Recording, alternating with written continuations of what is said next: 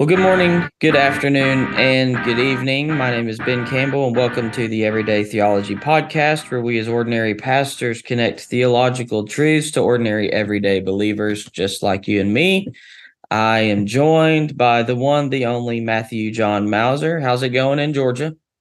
Oh, things here in Georgia are good. No complaints here. Just grand, huh? Yeah, man. Yeah, everything. We've hit the summer, so summer's a busy season. It turns out in ministry, every season has busyness, so which Yeah, is not a bad thing. yeah. It's funny, people. I get it in youth ministry. Summer's really busy, but Yep. it's funny. Like so is every other season. I get it. Yep. Yep. That's right. That's right. So we are continuing our tradition of Forlinesean Friday, and we are going to actually do something different. We're going to cover two different chapters this week. That would be chapters 16 and 17 of The Quest for Truth. And the reason we're doing this, dear listener, is because they are both covering the topic of election, but it's just scriptural support for both sides of the election argument. So, chapter 16 will be a challenge to the exegetical support for unconditional election, and then chapter 17 is scriptural support for conditional election. So, as it would seem, Forlines is going to be challenging unconditional election, but also supporting conditional election. Matt, any introductory thoughts before we dive headfirst into this? Well, I think one thing that I'll remind our listeners of, um, we covered this a little bit in regards to election the last Forlinesean Friday, where we talked about the cause and effect model versus the influence and response model that Forlines introduces. And I think that's a just a good thing to keep in mind. And I guess one other note that I'll make is I find it commendable by Mr. Forlines that he looks at the approach from both sides and he is faithful to God's word. Yeah, I agree, and I think this is good and important for um, aspiring theologians to understand that one of the main things they can do in their time in their quest for their theology is that I think it's good for them to understand that you the best thing you one of the best things you can do is understand the other side of the argument. Really, if you don't understand the other side, it may be a stretch to say this, but most of your arguments are just going to be straw man and ad hominem. And so because you don't understand their position, and so you won't attack their position as a defense of your own, but you'll attack them or just a very skeleton portion of their argument. So I think that's commendable in so many ways. So Forlines gives basically just a few proof texts here for unconditional election. I think on the onset, one of the things that we need to acknowledge um, is that I don't know if it's in this chapter or if it's in other chapters, but Forlines is very adamant that Calvinism is a biblical view, and that those who believe in Calvinism are not heretics. And he has gone so far as to even say that Calvinism is an airtight system logically. And again, I'm not sure where he says that, um, but it is consistent in its own system. Now, that doesn't mean that Forlines believe it's consistent with Scripture, and we're about to see that. So one of the passages, of course, one of the biggest proof texts for classical Calvinism is Romans 9, 10, and 11.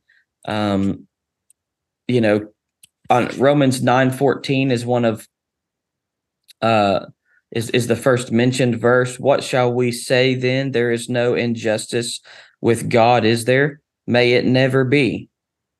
And so Forlines gives them the understanding that Paul is raising the question of whether God is unjust by stating, that one of the most famous verses for Calvinism and unconditional election, Jacob have I loved, Esau have I hated. They take that to mean that this is a text for unconditional election, that God has, in one sense or another, elected Jacob and condemned Esau. Forlines doesn't necessarily have that issue. Forlines doesn't have that issue at all. In fact, if you really want a good treatment of Forlines' opinion on Romans 9, you need to check his commentary. Yeah. Probably one of the best works of Forlines was his Romans commentary, because it shows him that he is more than just a systematic theologian. He's a biblical theologian. He's an expositor, and he not only has the discipline of just, systematically theologizing, but he can also exposit. So Forlines deals with this in the context of the Abrahamic covenant. Forlines says that in the context of the Abrahamic covenant, it's not the ones who are in Israel that are of God, but it's the ones who believe in Jesus Christ for salvation. He says on page 358, these are what he calls, quote, true Israel. And so instead, what we have here is Forlines showing that the way in which one comes to be a part of the true Israel, again, is by faith in Christ. And it has nothing to do with from whom you descend. Is there any comments there, Matt, that you want to make? No, not necessarily anything that's going to bring more light to what you've just touched on, but I think it's important to understand the specific context of what's being alluded to in Romans 9:14. You can't just take that verse on its own, but you have to look into the context, and the several verses that come prior to verse 14 speak to the Abrahamic covenant, and what Paul touches on what took place there.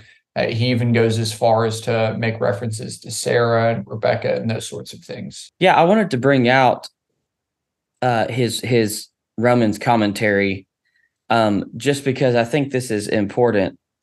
He says, if this is the case, that is, that God has hated Esau completely and Jacob he has loved, he says, then the Jews have no difficulty with the rejection of Ishmael or Esau.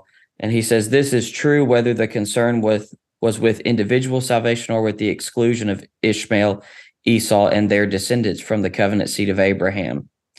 And so he says the concern that the unbelieving Jew would have had about God's righteousness was that for God not to follow through with the unconditional election of all Jews meant that God had not kept his word. And for God to fail to keep his word would mean that he would be unrighteous. Right. Again, you have a little bit of a catch-22. Either God has unconditionally elected all Jews, or he's elected them based on condition that would be faith in Christ. Go ahead. I was going to make one note regarding justice, just overall, because it's often that you hear people criticize the Bible, and maybe this is a little bit more from an apologetic standpoint, but people will say, well, it seems like for God to pick and choose who is saved and who is not saved is not justice.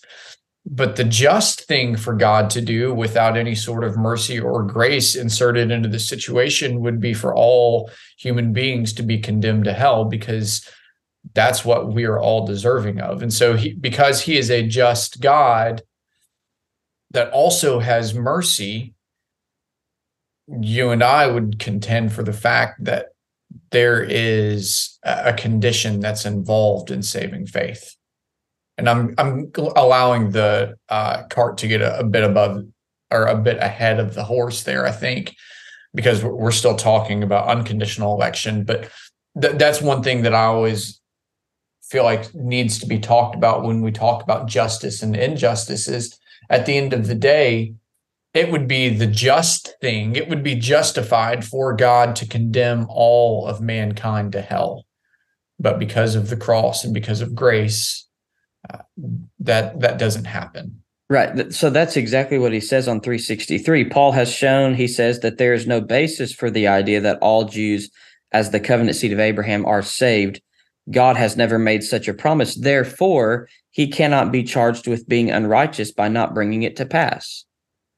And that's the thing is if Jews are unconditionally elected and corporately, like many Calvinists believe, then it would follow that God would be unjust by not electing them.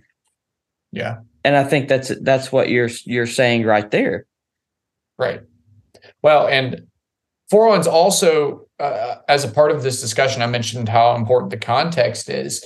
He says that verse 14 is actually a reference back to verse 6 in Romans 9, where Paul writes, "But it is not as though the word of God has failed, for not all who are descended from Israel belong to Israel." So you mentioned earlier the true Israel.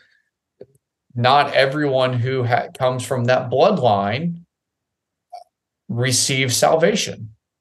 Exactly. That makes sense from a logical standpoint.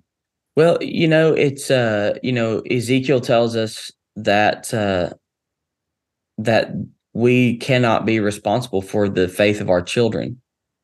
Yeah. We can do a lot to influence our children and to raise our children in the ways of the Lord, and to disciple them. But ultimately, like that, it's not our choice whether or not they follow Jesus. So he continues the conversation in going to verse 15 of chapter 9. This is the "I will have mercy on whom I will have mercy." And basically, what Forlines is doing here is he's agreeing that election here is individual election. What he's saying is that, well, he agrees with Tom Schreiner, actually, is that God's mercy, Schreiner says, does not depend on the one who wills nor the one who runs. He says it utilizes the singular once again. God has mercy on whom he wants to have mercy, and he hardens whom he wants to harden. So in one sense or another, some may say, well, Forlines is having his cake and eating it too. No, what Forlines is saying is that God can choose because he is God and because he has the ability to choose. It has nothing to do with whether or not the person is elect. God can do what he wants to do. Yeah, the use of mercy there, and you can correct me if I'm wrong on this, but yes, mercy is involved in salvation, but I don't think that in this case, mercy always equals a salvific reference. Hopefully that makes sense. Yeah, of course. I think that's right. And one of the things too, so he goes on 370 to Romans 9:18, the hardening of hearts. And one of the things he says is that that God does work in such a way that spiritual blindness or hardness results is clear, that this is a judicial work is clear. What we do not know is how to explain this to our fullest satisfaction in keeping with human responsibility or the nature of God. But the thing about it is, so what Forlinesean says here with like God hardening the heart of Pharaoh, that's where Paul's going with this, is on 371, he says, hardness, while not to be taken lightly, does not necessarily imply that a person is in a hopeless condition. But more importantly, he says Paul himself was hardened before his conversion. So Forline's logic here is to say, again, God can harden a person's heart, yet still save the man. All of us probably at some point in time become hard and calloused. But that doesn't mean that we are unsavable. The Bible does not say that the hardness of our heart is what is the unforgivable sin. And that's what Forlinesean is getting at here, is that there's not, this is not like an unconditionally scenario where the election is based on whether or not the heart is softened or hardened. Yeah, I had the opportunity to teach on the concept of the hardening of a person's heart. And I think the primary text I actually used was Hebrews 3:8, where the author of Hebrews says, do not harden your hearts as in the rebellion on the last day of testing in the wilderness.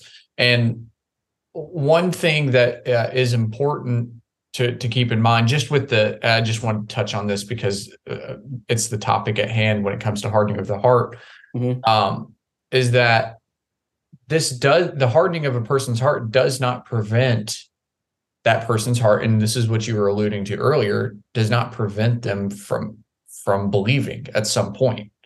I think it's also interesting for us when we look at the hardening of a person's heart to understand it and keep in mind that oftentimes, yes, it is God who hardens, who can harden someone's heart against himself. But there are also instances, and I think of Pharaoh in this particular instance, there are also times where people harden their own hearts.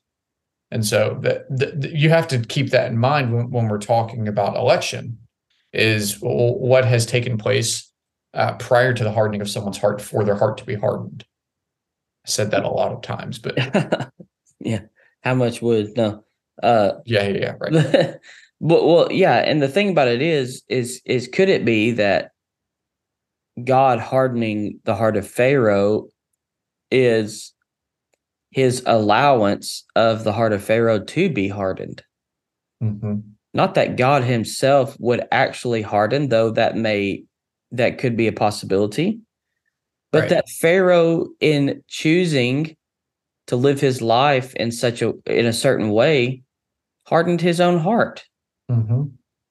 If we truly believe that men and women are total persons, we have to believe they make choices. And if we do believe that they make choices, then we must believe that their choices affect how they view God and how they how they live and how they act righteously or unrighteously.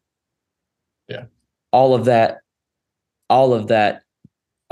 those things are factors to the openness or the closedness to the Lord. Yeah.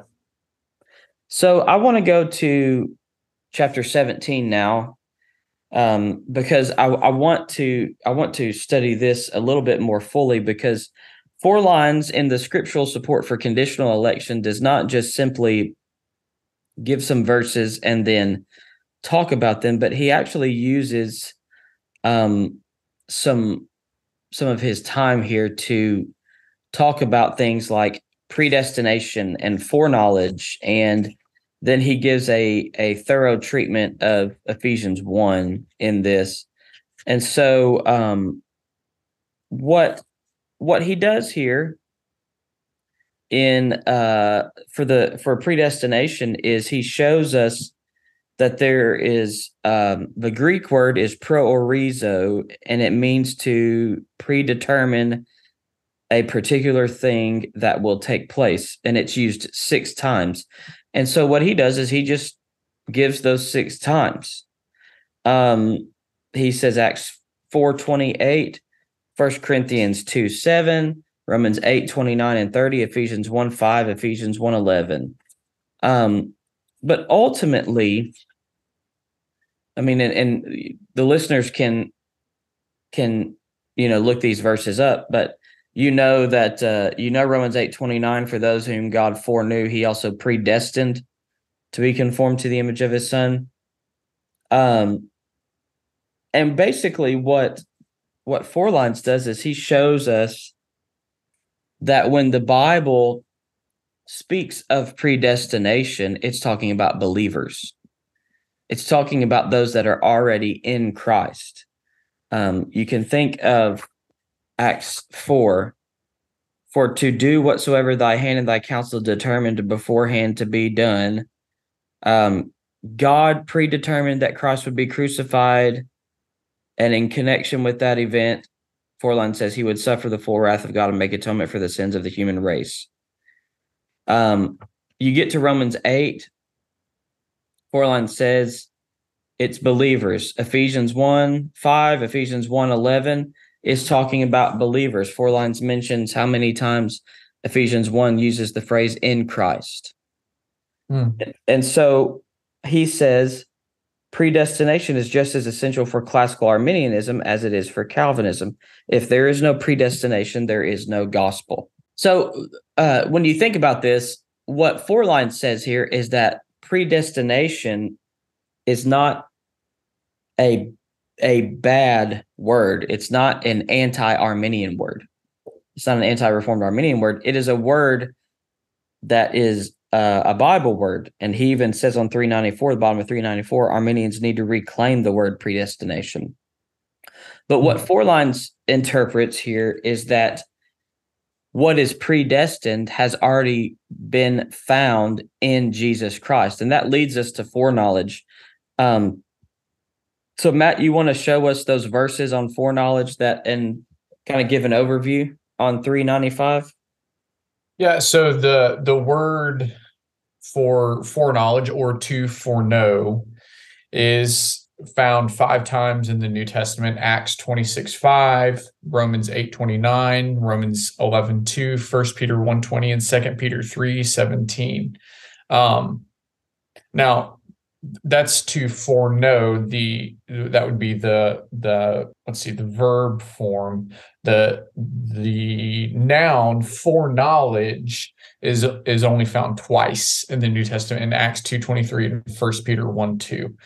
And once again, Forlines kind of breaks each of those down here. Yeah, he actually says that Calvinist believes that the Acts 2 and the 1 Peter 1 affirm that predestination, election, and foreknowledge are synonymous. One of the things he says is that he does not believe that this verse requires people to understand the word prognosis, foreknowledge, to be efficacious, and that would make it synonymous with predetermined or predestinated. He refers to Acts 2:23. When you look at Acts 2:23, Paul says that Jesus of Nazareth, being delivered by the determinate counsel and foreknowledge of God, yet have taken and by wicked hands have crucified and slain. And what Forline says is that the foreknowledge of God enabled him to see the future as if it were the present. He says, I do not believe everything was or is present to God, but he saw the future as fully and completely as he does the present.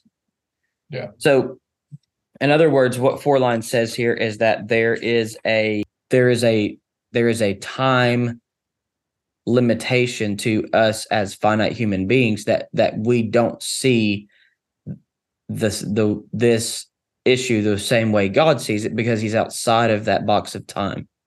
Yep. And so what we find is that there is that God looks at events that are in the future because he's all-knowing, because he's omnipresent, and can confirm that they are certain even though they haven't happened yet.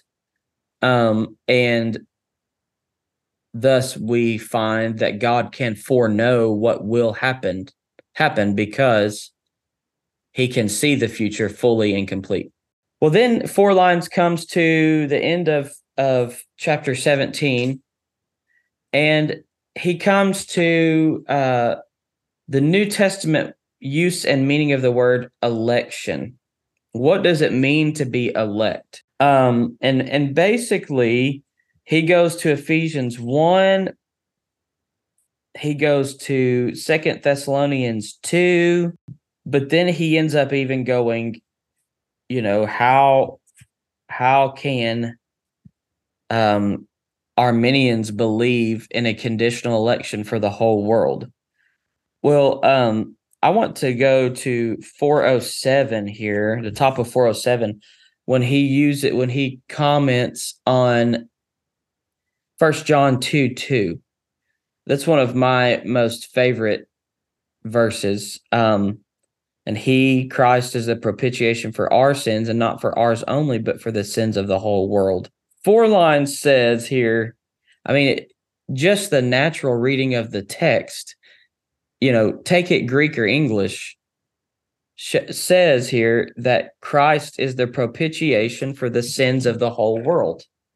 To me, and I think to Forlines as well, you've got to do some exegetical gymnastics to get a different opinion than that. Yes? Yeah. And he kind of concludes at the end of that, based on that understanding regarding the atonement, that if we pair atonement with election here, it seems as though God decided to make atonement for those he had elected. And that's the conclusion that Forlines makes here. Yeah. Well, and that's the thing. Forlines is saying Christ's death paid for the sins of humanity, but election doesn't. But because we believe Christ's death paid for all sin debt, does not mean that God's election is universal. Right. Because election is not based on any type of unconditional scenario. It's based on faith in Christ. And we know not all people will have faith in Christ. I love how Forlines is just really forthright here, but he says, top of page 407, the only reason for taking a verse whose meaning is apparent and applying a strained interpretation would be their belief that the decree to elect preceded the decree to provide atonement. In other words, what Forline says is that the Calvinist understanding of this basically says that God decided whom he wanted to save before he ever decided to send Christ and pay for their for their sin debt. Well, and I want to, I guess, jump back a little bit. I should have mentioned this earlier, and we covered it somewhat, but there is a relationship between the elect and the foreknowledge of God. Right. And you can correct me if I'm wrong here, but the way that I would understand this is that election does not take place without the omniscience and foreknowledge that God has of how things are going to turn out. Right. God elects based on those who are in Christ. Yes. So again, Romans 8:29, for those whom he foreknew, he also predestined to be conformed to the image of his son. Forlines in his commentary says, who can be conformed to the image of Jesus? Only those who are in Christ. That's right. Unbelievers can't be conformed to the image of Jesus. There's no way that can happen. That's impossible. So So what Forline says is again, like, you have to take this on the basis of foreseen faith. Yeah. And you have to take it on the basis that God's desire is that all men would be saved, even though all men will not be saved. So, Matt, let's give us a little bit of a concluding thought. Anything encouraging about this at all? Yeah, I think so. I mean, if we take a step back and just look at this at the concept of election, those I would assume that are listening to our podcast have faith in Jesus Christ. They have confessed with their mouths, they've believed in their hearts. And so we can take a step back and say that, yes, amen. We are the elect. Our sins have been washed away by the blood of the Lamb. And it's easy in conversations like this to get bogged down just in the various nuances and the various passages of Scripture and forget that we're talking about the greatest event that's ever taken place in the history of the universe. That Jesus Christ died on the cross and that he was raised from the dead on the third day so that salvation could happen in the first place. And so I hope that we never lose the joy of understanding salvation, even in the midst of important theological conversations like this. Yeah, one of the things that I want to conclude with is what Forlines concludes with. It's the final paragraph of chapter 17. He says, as Arminians, we should feel rebuked by those Calvinists who are faithful in their obedience to the Great Commission.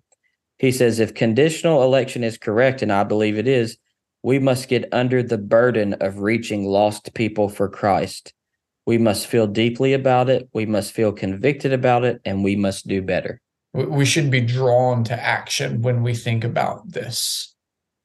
And I think that's what Forlines is getting at here.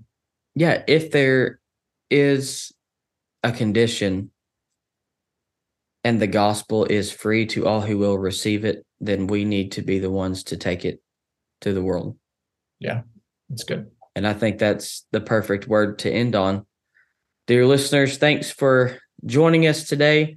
We know that this has been a very weedy discussion. It's been a lot of kind of can you miss the forest for the trees types of things, but it is important and it is vital to understanding our lives as missional and what we are to do as evangelists for the gospel of the kingdom of God. Join us next week as we continue our study and discussion of the Free Will Baptist Catechism. We pray that these truths will reach you for your good and for God's glory.